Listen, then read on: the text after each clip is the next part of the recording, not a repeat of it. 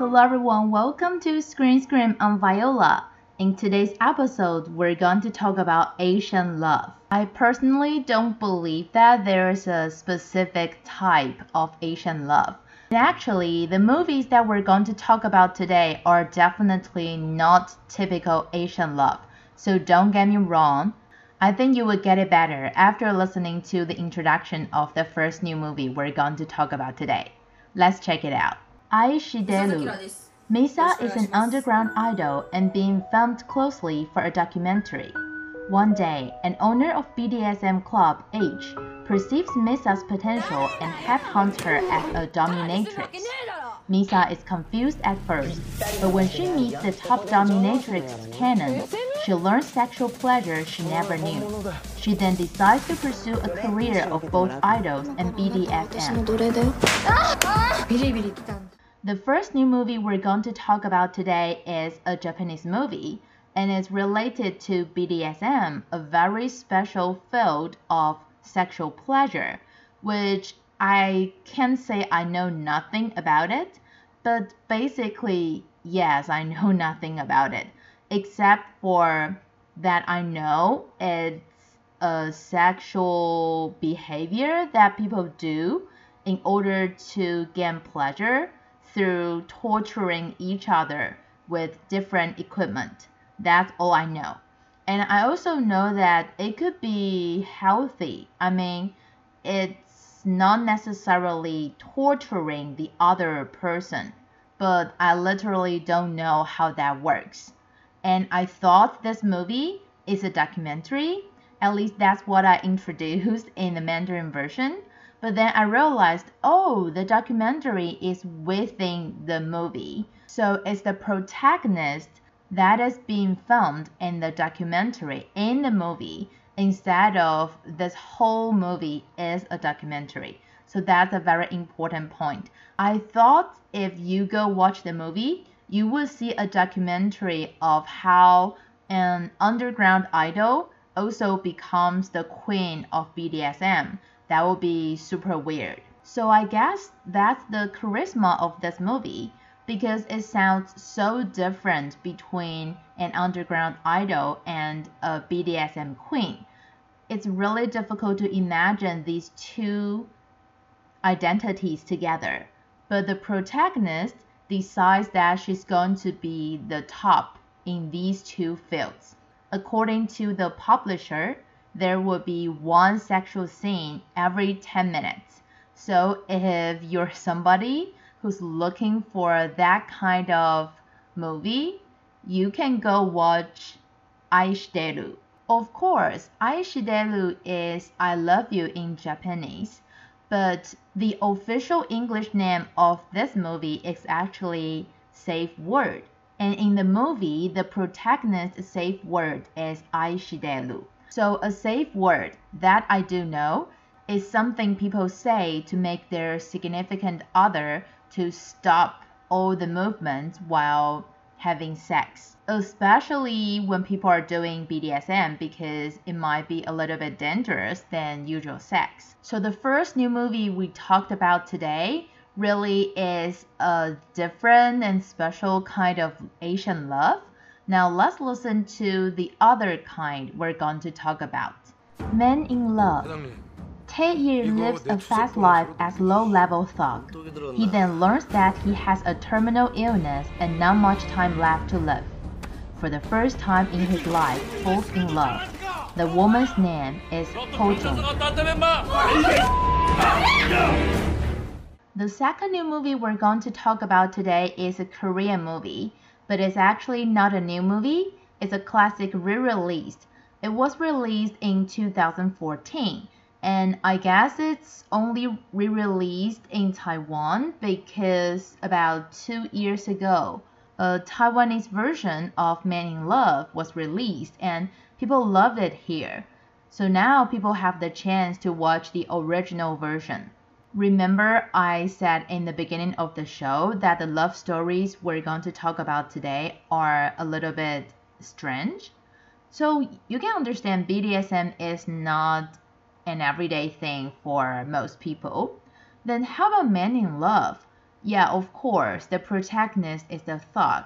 You don't meet people who are thugs all the time, but it's a love story, so what's so special about it? I've never seen the original Korean version, but because the protagonist in the Taiwanese version was played by one of the actors that I really like, so I went to watch it. I have to say that I liked that movie very much, but the plot itself, it makes me uncomfortable. Why do I say that? Because I think it gives people, at least to those who don't have any love experiences, or men who interact with women in a wrong way, it gives them this concept that, okay, once you are persistent enough, you will get the love you desire, no matter how pushy you were. Or it's like as long as you have money, you get whatever girl you want. Because in the movie, at least in the Taiwanese version, the female protagonist owed some money to the male protagonist. And so in the beginning, their relationship were like contract based. She needs to go out with the leading actor. That's part of their contract if she doesn't want to or she's not able to pay all of her debts right away. So of course she would agree because she has needs. Otherwise she would need to pay the debt. So as a feminist, I don't like the plot, but I heard that the movie itself, I mean the original one, is really good. So if you're still interested, you can go watch Men in Love, the Korean version this weekend. Now before we move on to Top 007, let's review what we had from last week first. Top 3 was Home for Rent. Top 2, the Super Mario Bros. Movie. And Top 1, Guardians of the Galaxy Volume 3. Let's see if there are any changes on the chart. Top 7 to Top 4. Top 6, Are You There, God? It's me, Margaret. I'm here to speak to you today about your changing. Top 5, Evil Dead Rise. Home for Rent. กวิน หนิงว่าจะให้คุณตั้มพาคนเช่ามาดูบ้านนะ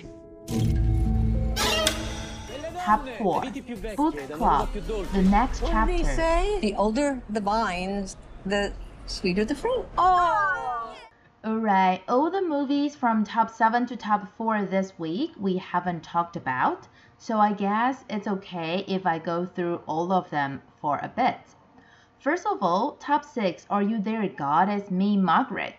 It's not its first week to be on the chart, but I haven't talked about it because I don't think it's going to be released in Taiwan any soon. You can see that it's related to Christianity because it says, Are you there, God? So apparently it's the protagonist Margaret praying to God about something. But the movie itself is not related. I wouldn't say not related. It's just that religion is not one of the main themes of the movie. It's actually a coming of age movie because if you go see the trailer, you will hear a female teacher say this sentence to her group of teenage girl students. She says, I'm here to talk about your changing bodies. So you can imagine that the teacher is probably going to discuss something related to teenage lives, how your body, your voices will change during this period of time with these little girls. And I'm not sure what Margaret is praying about. Maybe she loves a boy. She has some feelings with this boy. She doesn't know how to deal with this emotion. Or she's worried that her body is changing and she doesn't know how to cope with it. Maybe her breasts are growing faster than her classmates and she gets bullied or what. So things like this. I think this is a very suitable movie for teenage girls to watch. They can learn how to deal with their changing bodies and cope with related issues at school. Well, I guess I just ended up talking about Are You There, God? It's me, Margaret. So that's good. Let's move on to top 3 to top 1. Top 3. Fast and Furious 10. It's time to prepare for what's coming. You might want to buckle up. Top 2. The Super Mario Bros. Movie. We're adorable! I got this. No problem. Top 1. Guardians of the Galaxy Volume 3. I'm done running. Wow, we have a new face on the chart this week. Although I do want to continue talking about Guardians of the Galaxy Volume 3, I feel that I need to talk about Fast and Furious 10 because it's its first week on the chart and it's really trending right now. So first of all, this movie, or I have to say this franchise, one of the very big characteristics of this franchise is that the crew will take these characters that people are familiar with and love very much to all over the world. So this time, in the 10th episode, the crew took the characters to Portuguese, Roma, and London. The producer even said that the spirit of Fast and Furious franchise is not to fulfill the imagination and desire of driving fast of the audience, but to see all the difficult movements they film all over the world. At the same time, they try to present different personalities within different characters. So this franchise started from street car racing to big-scale spy missions and some theft actions. It also keeps the extreme car racing and family and the thrilling excitement action scenes. All these are the core themes and elements of the franchise, and I think that's what the fans really want to watch. And one of the other important things of this franchise is that coming to the 10th episode, it really follows the worldview of this franchise. The director thinks that the theme of Fast and Furious 10 is very obvious and very strong. And he also added a brand new antagonist and some brand new characters in it, creating a more urgent and more real crisis for the story. The director himself is somebody who grew up watching this franchise. You can even say that he worshipped Fast and Furious franchise as if it's a religion. So he tried very hard to compile all the important elements for him in this episode. Although I personally don't want to watch it, I guess I've never seen any movies of this franchise after the 6th episode, and I don't highly recommend it, but I do believe that if you are a fan of the Fast and Furious franchise, you don't want to miss this one, because everyone who has already seen it all thinks that it's really great. And that's all the time we have for today. Hope you liked the show, and remember to tune in same time next week. I'm Viola. See you next week.